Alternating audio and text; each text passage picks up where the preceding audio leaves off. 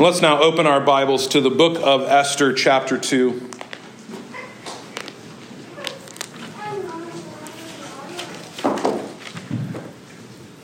Esther, chapter 2, as we continue our study of this strange and wonderful book. And once you have it, let's stand up together if you are able. We've done a lot of standing. Our gift to you this Father's Day is the gift of exercise. We stand not out of empty ritual. We stand to honor the Word of God. We stand to remind ourselves that we are under the authority of God and of His Word. And so now let's read the Word of the Lord together. Esther chapter 2, beginning in verse 19. Hear the word of the Lord. Now when the virgins were gathered together the second time, Mordecai was sitting at the king's gate. Esther had not made known her kindred or her people, as Mordecai had commanded her, for Esther obeyed Mordecai just as when she had been brought up by him. In those days, as Mordecai was sitting at the king's gate, Bigthan and Teresh, two of the king's eunuchs who guarded the threshold, became angry and sought to lay hands on King Ahasuerus. This came to the knowledge of Mordecai, and he told it to Queen Esther. And Esther told the king in the name of Mordecai. When the affair was investigated and found to be so, the men were both hanged on the gallows.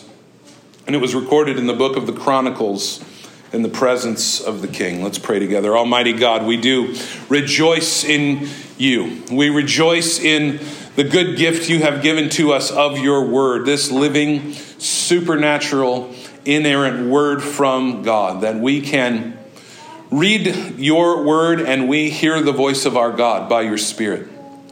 That's your Spirit working through your word that transforms us. It's that which brought us from death to life. It's that which gives sight to blind eyes. I pray this morning that by your Spirit, through your word, you would accomplish all of your good purposes in and through us, that the Lord Jesus Christ would be glorified, that our eyes would be lifted to him, that we would be transformed more into the likeness of our Savior. And I pray for myself as I proclaim your word, that the words of my mouth and the meditations of my heart would be pleasing in your sight, O Lord, my rock and my redeemer. In Jesus' name, amen.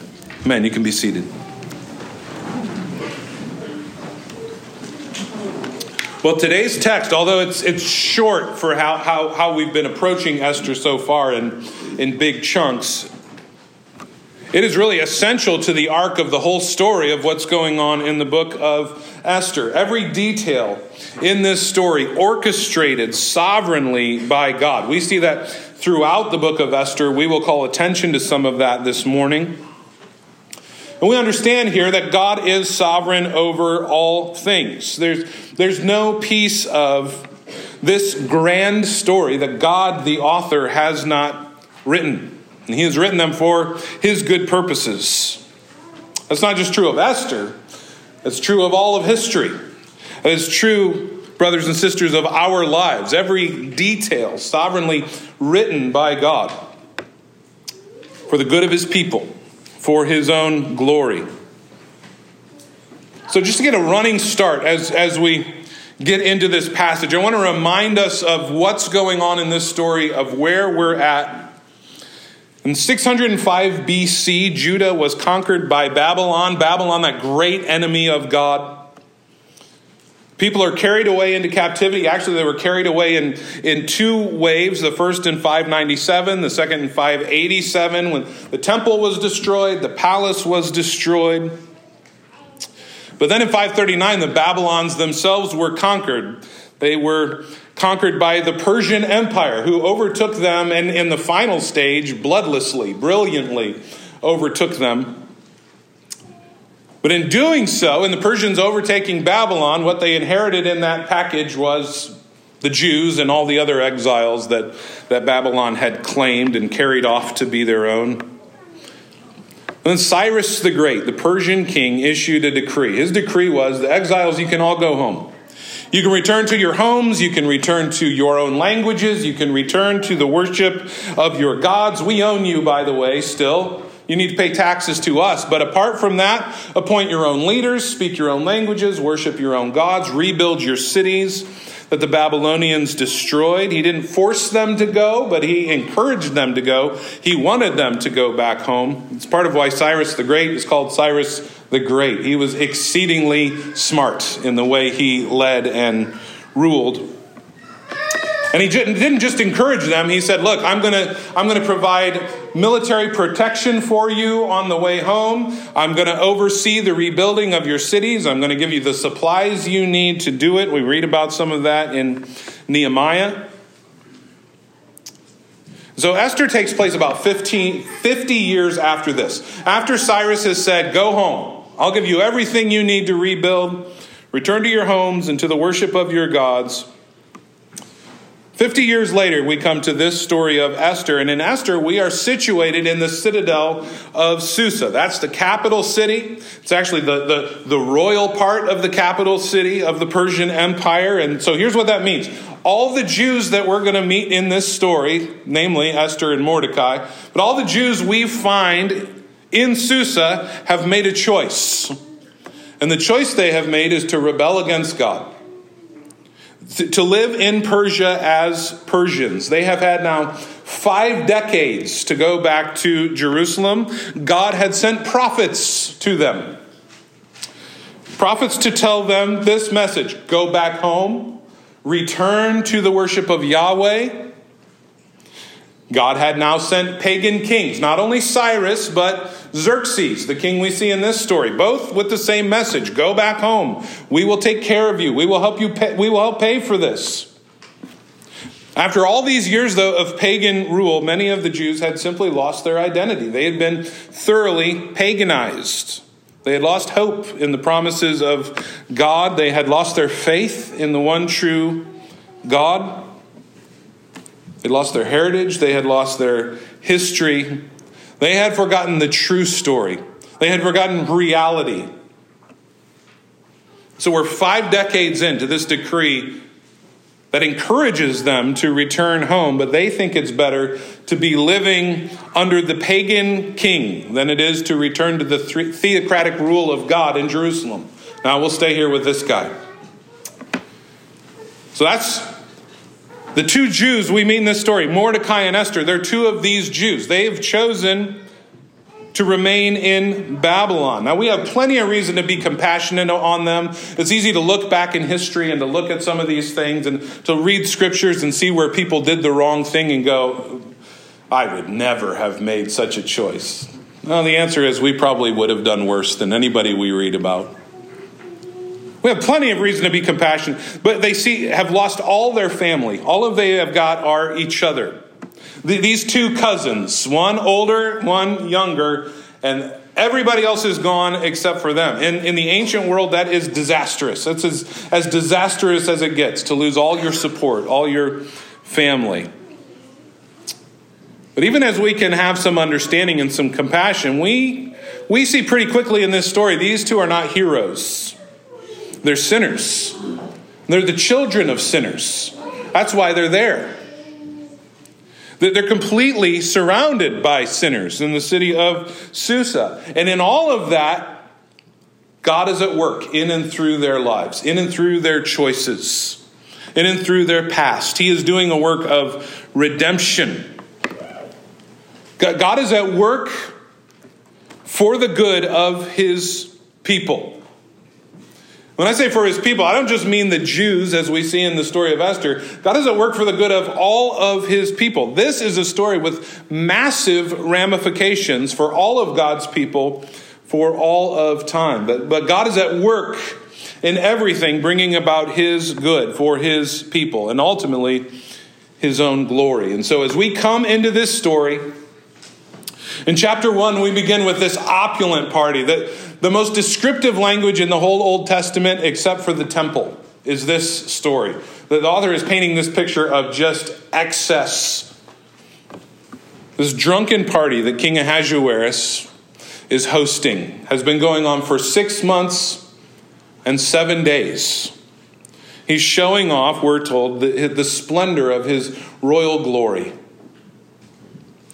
And on the last day of this second 7-day party, he sends 7 officials to his wife Vashti. He's got one more possession he would like to show off. And Vashti's hosting her own party in a different location. And he sends 7 officials to her, to command her to leave her party and to come to parade her around for the lustful entertainment of these drunken men of the city. And the queen says to him, no.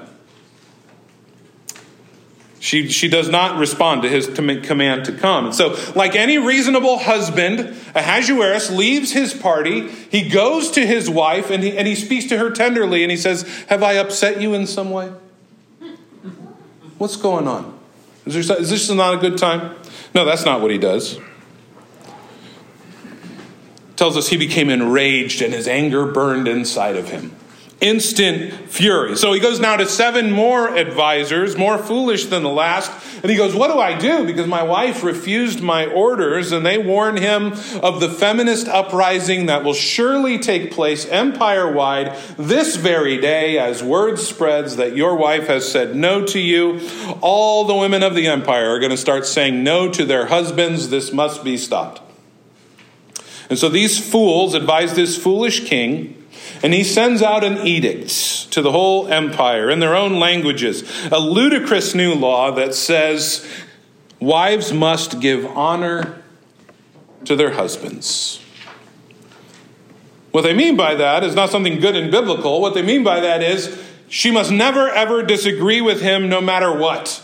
And you can definitely never say no to him no matter what he is telling you need to do, no matter how degrading it may be.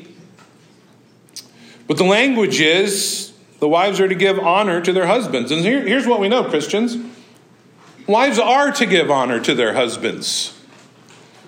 Ephesians chapter 5, verse 22. Wives, submit to your own husbands as to the Lord. For the husband is the head of the wife, even as Christ is the head of the church, his body, and is himself its Savior. Now, as the church submits to Christ, so also wives should submit in everything to their husbands. That is a good teaching. All we did there was read from Ephesians.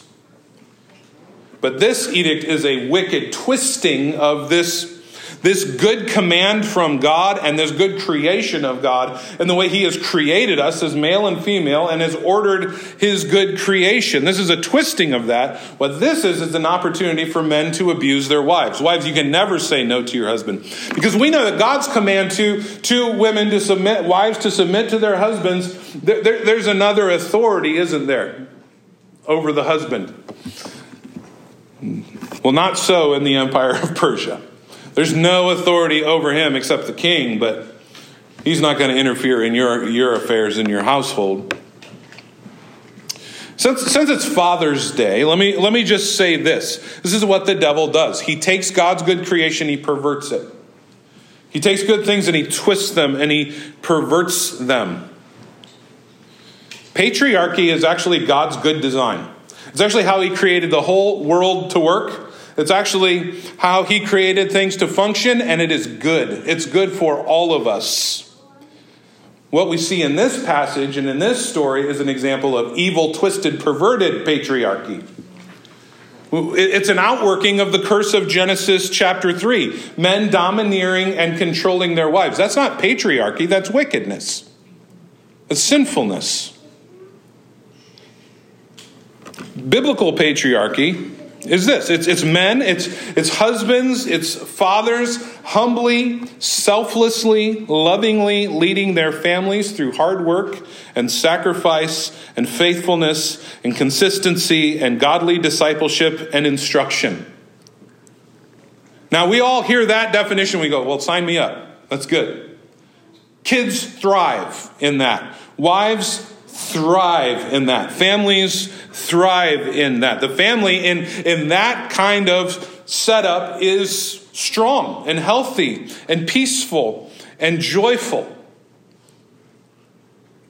But what the world does is it takes that good creation of God, that good ordering of creation, it twists it up and it turns it upside down. And you go, no, what do we do with the patriarchy? We smash it.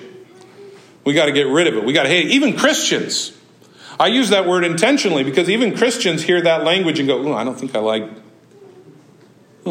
what I'm hearing here. Now, granted, have there been some under the name of Christ who have used the word patriarchy and have been giant weirdos? Yes. We used to have some of their books in our library. Of course. But that doesn't change anything about what the Bible teaches or about how God has ordered creation. It doesn't change a thing just because some people have sinned and been twisted and abusive and domineering. The world rejects this idea. In the average unbelieving home, and this is true of many professed believers as well, the woman really is looking to usurp her husband's authority. That's also part of the curse of Genesis 3. The curse of Genesis 3 on men, you will be domineering over your wives. The curse of Genesis 3 on women, your desire will be for your husband. It doesn't mean the curse of the fall is you just can't keep your hands off him. No, you desire to usurp his authority and his position. That really is commonplace in our world today. And we see the husband either living completely apathetically, which we could say is pathetically. He's passive. He's more of a child than a leader. Or we see the husband who is harsh and domineering, who's trying to assert his authority in fleshly ways, so that his family has to walk around on eggshells because of his fragile emotional lack of self-control. Again, more like a child than a leader. But again, that's not God's good design. That's not how God has created this to work. Ephesians chapter 5, verse 25, as we continue in Ephesians 5, says, "Husbands, love your wives, as Christ loved the church and gave himself up for her, that he might sanctify her, having cleansed her by the washing of water with the word, so that he might present the church to himself in splendor, without spot or wrinkle or any such thing, that she might be holy and without blemish." So Paul says, wives, submit to your husbands as to the Lord. And then he says to the husbands in such tender language to love their wives. Wives are called to submit, yes. Men are called to die. That's the order of this. We lay our lives down for our families. And our families joyfully, who wouldn't want to submit to that? Someone loves you so much they're going to die for you in all ways, big and small. We don't go like, well, I hate that. I don't like that person. That's domineering. Now back to Esther. The queen then is deposed. Vashti says no. The edict goes out. The queen's deposed. She never sees the king again. Chapter 2 then is 4 years later. We jump ahead 4 years. It's after Ahasuerus, who we know by his Greek name Xerxes best, has a failed invasion of Greece. Embarrassingly failed. And he has now returned home and he's feeling sad. He's thinking of Vashti, who's likely his most beautiful of all his women that he owns, his wife Vashti. And he's feeling sad, and he's advised then again by advisors to replace this beautiful wife. And the best way to do that is to have a contest. Collect all the beautiful young virgins from across the massive empire, bring them here to the harem, and have a contest where you spend the night with each one of them. And then you can make your decision which one pleased you the most during that night. This would take a couple years. This is a massive amount of women spending one night each with the king. It is horrible. It is wicked. It is an obscene plan they have come up with. It has more in common with sex slavery than it does the Miss America pageant. This is a wicked thing that has been devised. Apart from what some Christian movies of Esther have led us to believe, it's not a nice, quiet, candlelit dinner while you show him your prized Jewish possession or whatever it is that she has. No, that's not what's going on. This is depraved. We meet Esther, this beautiful young Jewish woman. And she's part of this contest, and she conceals her Jewish identity. She begins to win everyone's favor. She gets an upper hand from the eunuch that is in charge of the harem. She ends up winning the whole contest after her one night with the king, and she's made queen, married to this pagan king. We have not from Esther yet seen a hint of righteousness. She belongs to King Yahweh, But she's chosen to give herself to King Xerxes. And again, we can sympathize with her, an exiled orphan. She's lost her whole family. She just has her cousin, her older cousin Mordecai, who adopted her and has taken her as his own daughter. She has been raised in a pagan culture. She is immersed in a pagan culture. We can sympathize with her, yet she's responsible before God for every action she takes, for every decision that she makes. At the very least, however paganized and Persianized Esther and Mordecai have been at that point, living in Susa, at the very least, she knows enough about the God of her heritage to know this: marriage to a pagan king is forbidden. Marriage to any pagan outside the people of God is completely forbidden. And yet again, here's the glorious thing. In all of this, God is working. God is at work in all of it. God will redeem all of it. God will redeem even the sinful choices, working through them. God will redeem and work through even the wickedness of this wicked king. Every seemingly random, coincidental circumstance is sovereignly designed by God and is being used by him in order to bring about the redemption of his people, and that includes us. This story is our story. The sovereign, providential hand of God is behind all of it, every last little detail. That's not just true of this story, it is true of the story. The story of all of history, the story of all of creation. No blade of grass exists beyond the sovereign word of God, telling it to be there, speaking it into existence, and then upholding it by the word of his power. And that's not just true of blades of grass, it's even true of the things and the people we see in this story. Proverbs 16 verse 4 says, "The Lord has made everything for its purpose, even the wicked for the day of trouble." We touched on this last week. We talked some last week about Joseph and his brothers. And remember the words that Joseph spoke after his brothers had sold him into slavery, after they had nearly murdered him, after Potiphar's wife had falsely accused him, after he had been thrown into prison and then forgotten there. After all of that, after years and years of suffering and evil done to him, Joseph says these words to his brothers in Genesis chapter 50, verse 20. "As for you, you meant evil against me, but God meant it for good, to bring it about that many people should be kept alive as they are today." Again, same event. Both had purpose, the brothers and God. They meant it for evil. God meant it for good. Or consider Job, who had every earthly prop ripped out from under him, lost his family, lost his possessions, all of his riches, covered in sores and boils. In complete misery, his wife was not such a delight.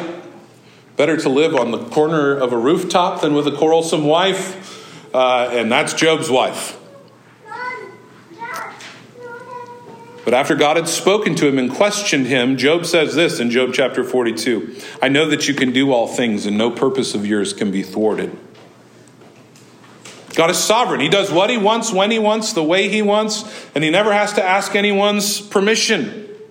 All things come about because of the definite and perfect plan of God. We have to remember that. It's not just the definite plan of God, it is the perfect plan of God. He tempts no man with sin. We need to be 100% clear on that. He tempts no man with sin. What do we see in James? It's not that God tempts us with sin. It's not that God forces anyone to sin. James says every man is tempted into sin when he is lured away by his own lusts, by his own desires. We do what we do because we want what we want. We don't have to do anything more than look back on our own track record and any time we've ever sinned, and we can follow the path of our thinking. We wanted something, and so we did something about it. God cannot sin, but he does use sinners to bring about his good plans. His plans are always good, always unfailingly wonderful. We saw that again last week as we considered the sovereign hand of God in bringing about the death of his own Son, the Lord Jesus Christ, the greatest evil action in all of history. The Lord of glory, who was crucified and killed by the hands of wicked men. As Peter says in Acts chapter 2, that was all according to the definite plan of God. It was all for God's glory. It was all for our good. And all of life is this grand story that God is masterfully writing. It is this grand story of God working to accomplish his perfect plans. And Esther is just one microcosm of that story. It's just one episode in that story. It's a case study of real people, real sinners. And the often subtle, often silent, seemingly, work of God in and through all things. As we see in this story, even when some pagan empire rules the entire world, our God is on his throne. He is sitting there in complete control. He is sitting there without an ounce of anxiety. The hearts of men, the hearts of kings even, flow through his hand. He does with them whatever he pleases. None can stay his hand. None can say to him, "What have you done?" And that is every bit, brothers and sisters, as true today as it was in the story of Esther. It's God who brought about the Babylonian Empire to conquer Judah. That's why we're able to read the prophets warning them, here's exactly what's going to happen. Here's what the Lord is going to do. And it's God who brought about the Persian Empire that conquered Babylon. And it's God who would bring about the Greek Empire that was going to conquer the Persian Empire. And it is God who has brought about all the countries and rulers in the world up to this very minute. He is ruling over all of it. He is ordaining all of it in every place, in every time. God is orchestrating everything. And that is the best news in the whole world. As we look at this world that we live in, with all of its wickedness, with all of its rebellion, with foolish and wicked rulers, with civilization that seems like it is crumbling at its core, with unjust laws that lead to the murder of millions of children, with rampant sexual perversion and insanity in our culture that is even being promoted and celebrated in our schools and in our public spaces. As we look around at churches, that even this morning, the pulpits are filled with ear-tickling, biblically unqualified women claiming to be preachers of the word. And cowardly men, effeminate men, self-seeking men, unqualified men, twisting the truth, devouring as wolves the flock of God. We recognize as we look around at all of that, in one sense, this is the world we made. We made things the way that they are. This is the world we brought upon ourselves. This is the world we sought after. This is the world that because we worship false gods, those false gods have delivered to us. This is exactly what we were aiming for, and we have hit it. In that sense, it's the world we made. But here's what's true. What we meant for evil, God meant for good. We meant something in it. God means something in it. He is working. There's only one real king in the story of Esther. There's only one real king in the story of all of history. And that king is on his throne at this very moment.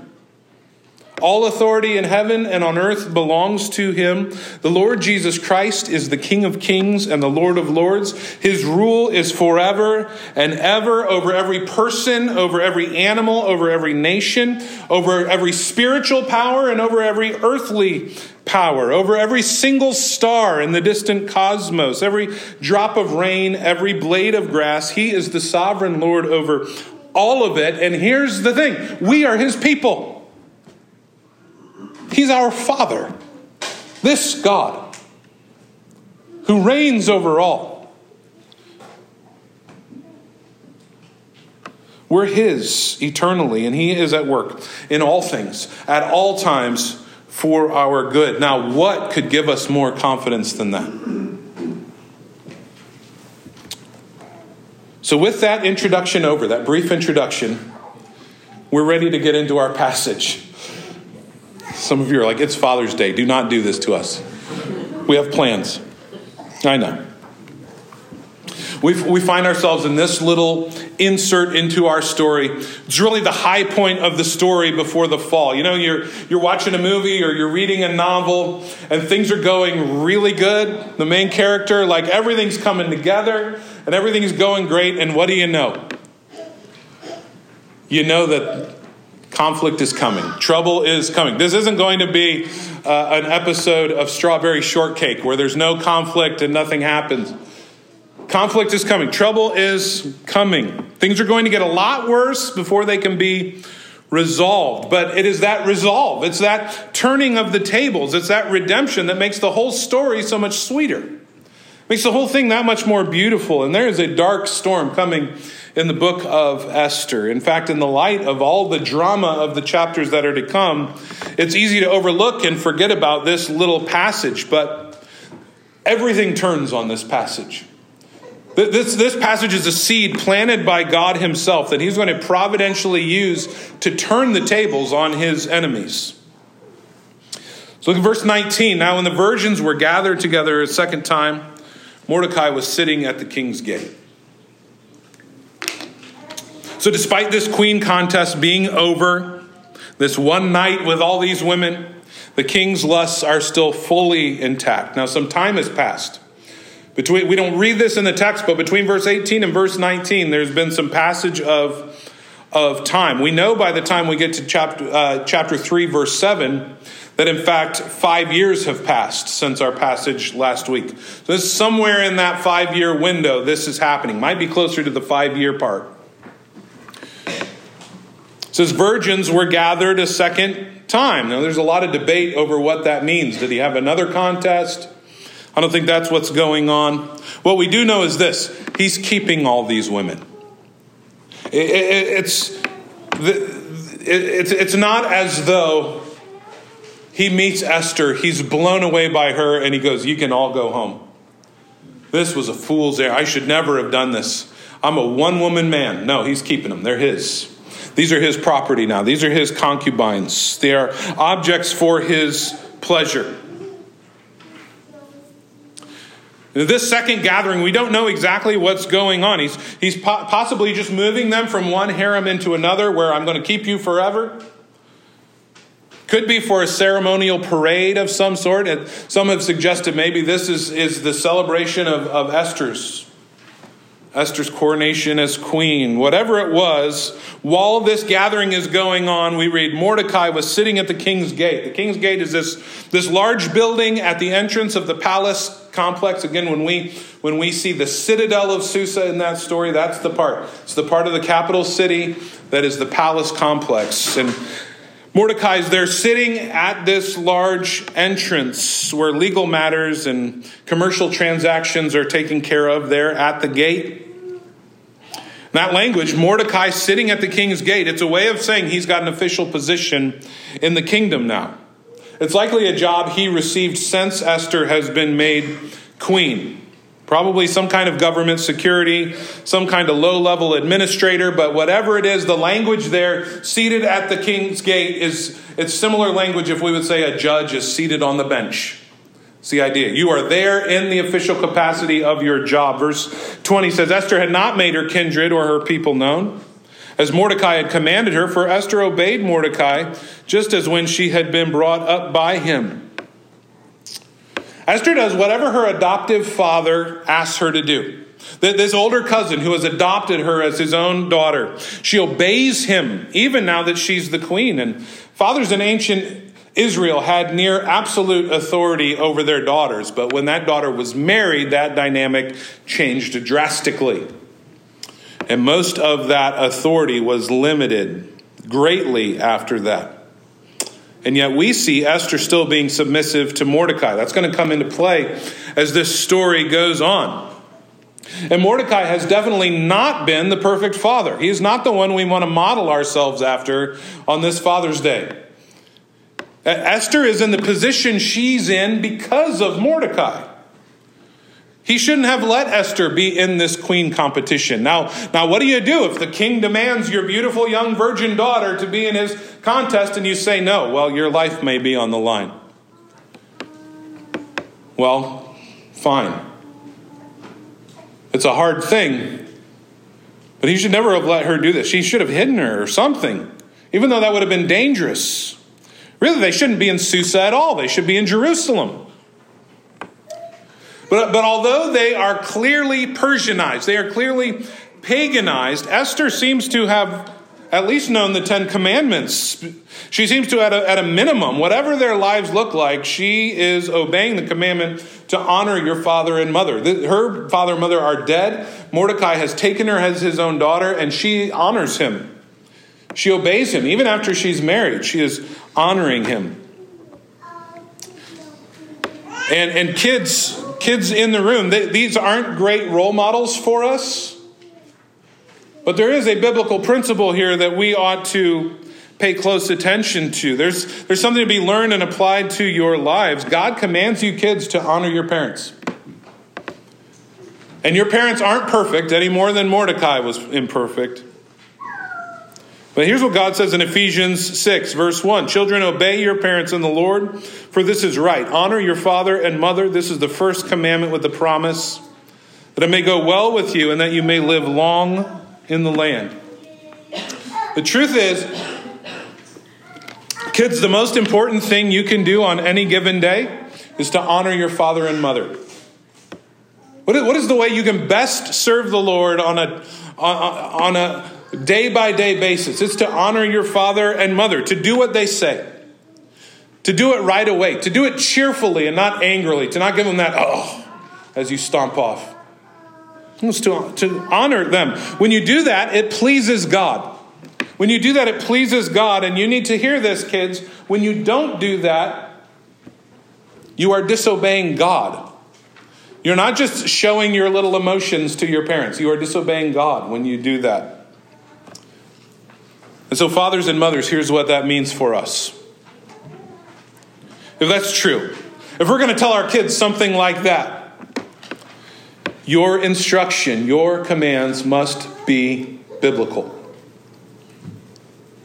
They must be good. They must be wise. They must be God-honoring, lest, God forbid, obedience to you would lead your children to sin. Esther, at this point in this story, she obeys her earthly father, her adoptive cousin, Mordecai.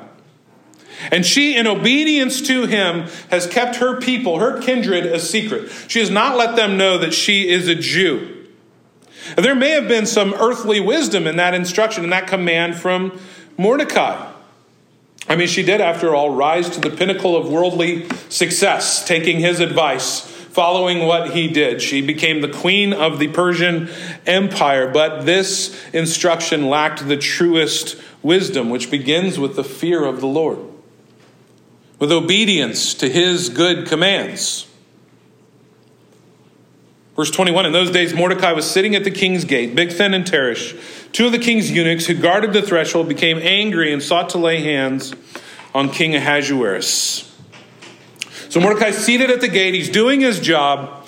These two guards, these two eunuchs, they're two officials, begin to plot together. They're angry with the king and they want to kill him. And it's not surprising that someone would want to murder Xerxes.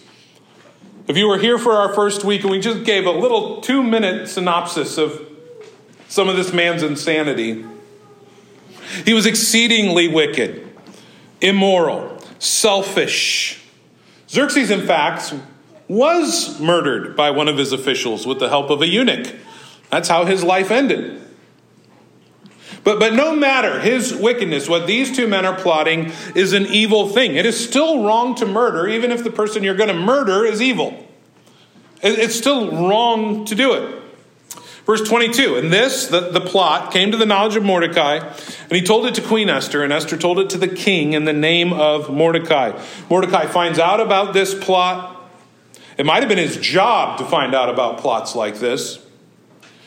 At any rate, he does what any good man should do, and he reports this murderous plot to the proper authorities. In this case, it's the queen herself, because the queen being Esther, Mordecai has access to her, and we're told Esther tells the king of the plot, and she tells it in Mordecai's name. She makes sure that Mordecai gets the credit for having uncovered this assassination plot. Verse 23, and the affair was investigated, found to be so. The men were both hanged in the gallows. It was recorded in the book of the Chronicles in the presence of the king. The matter's investigated. The men are found to be guilty.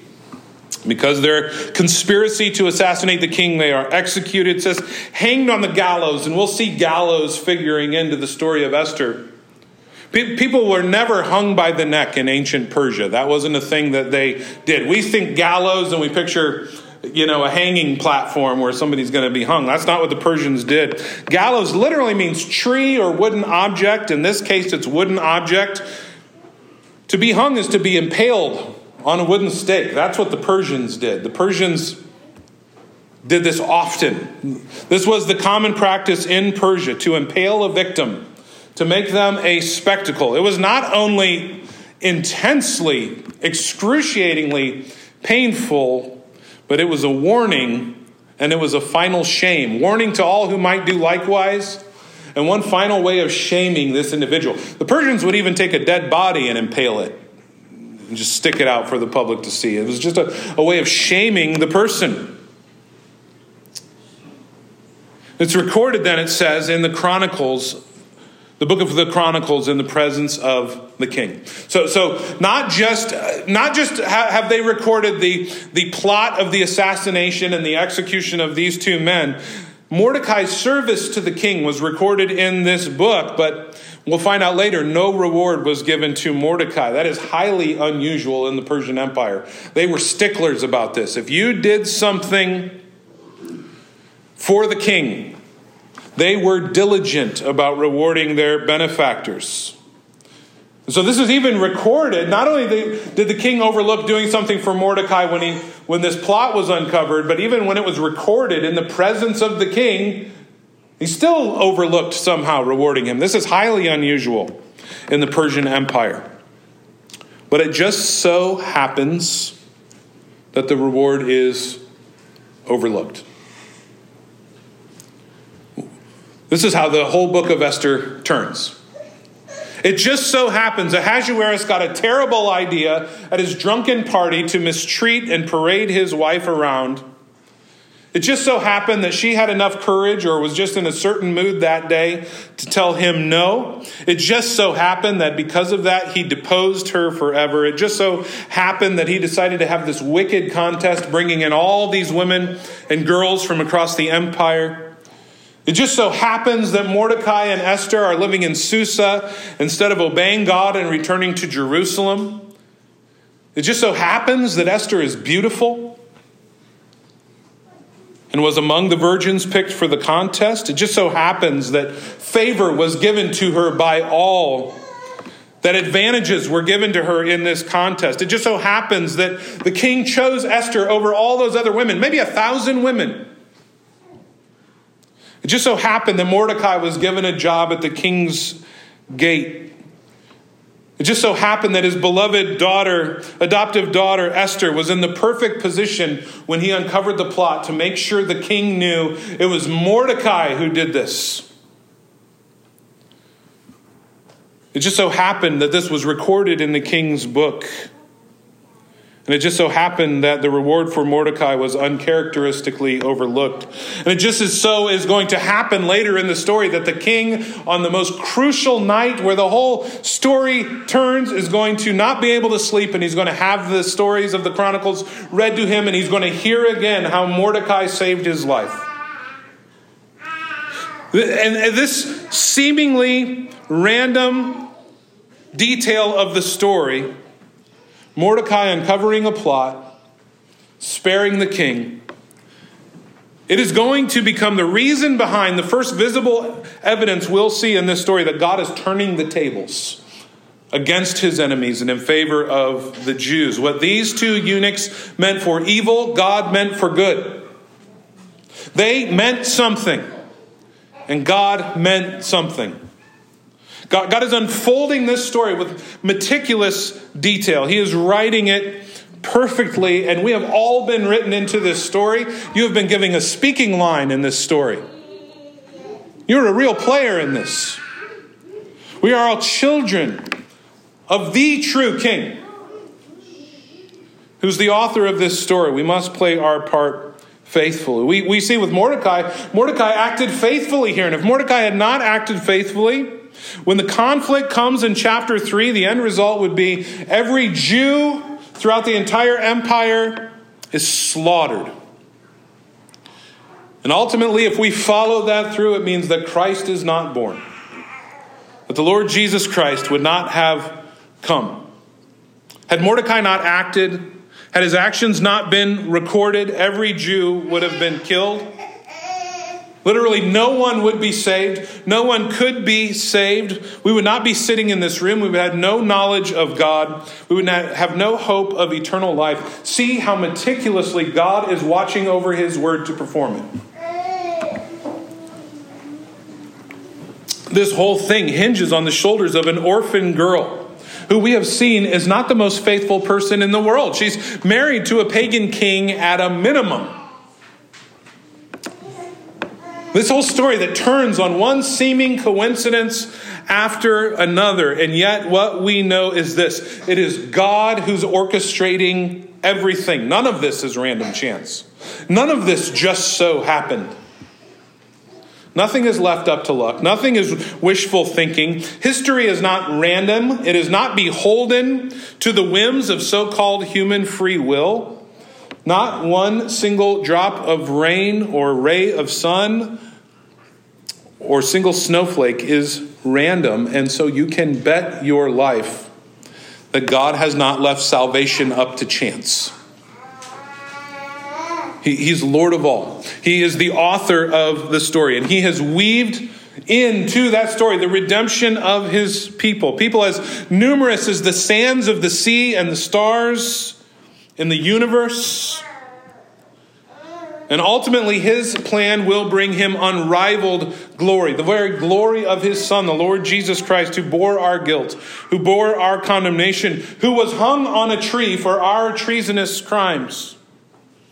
And in him and him alone will anyone be saved.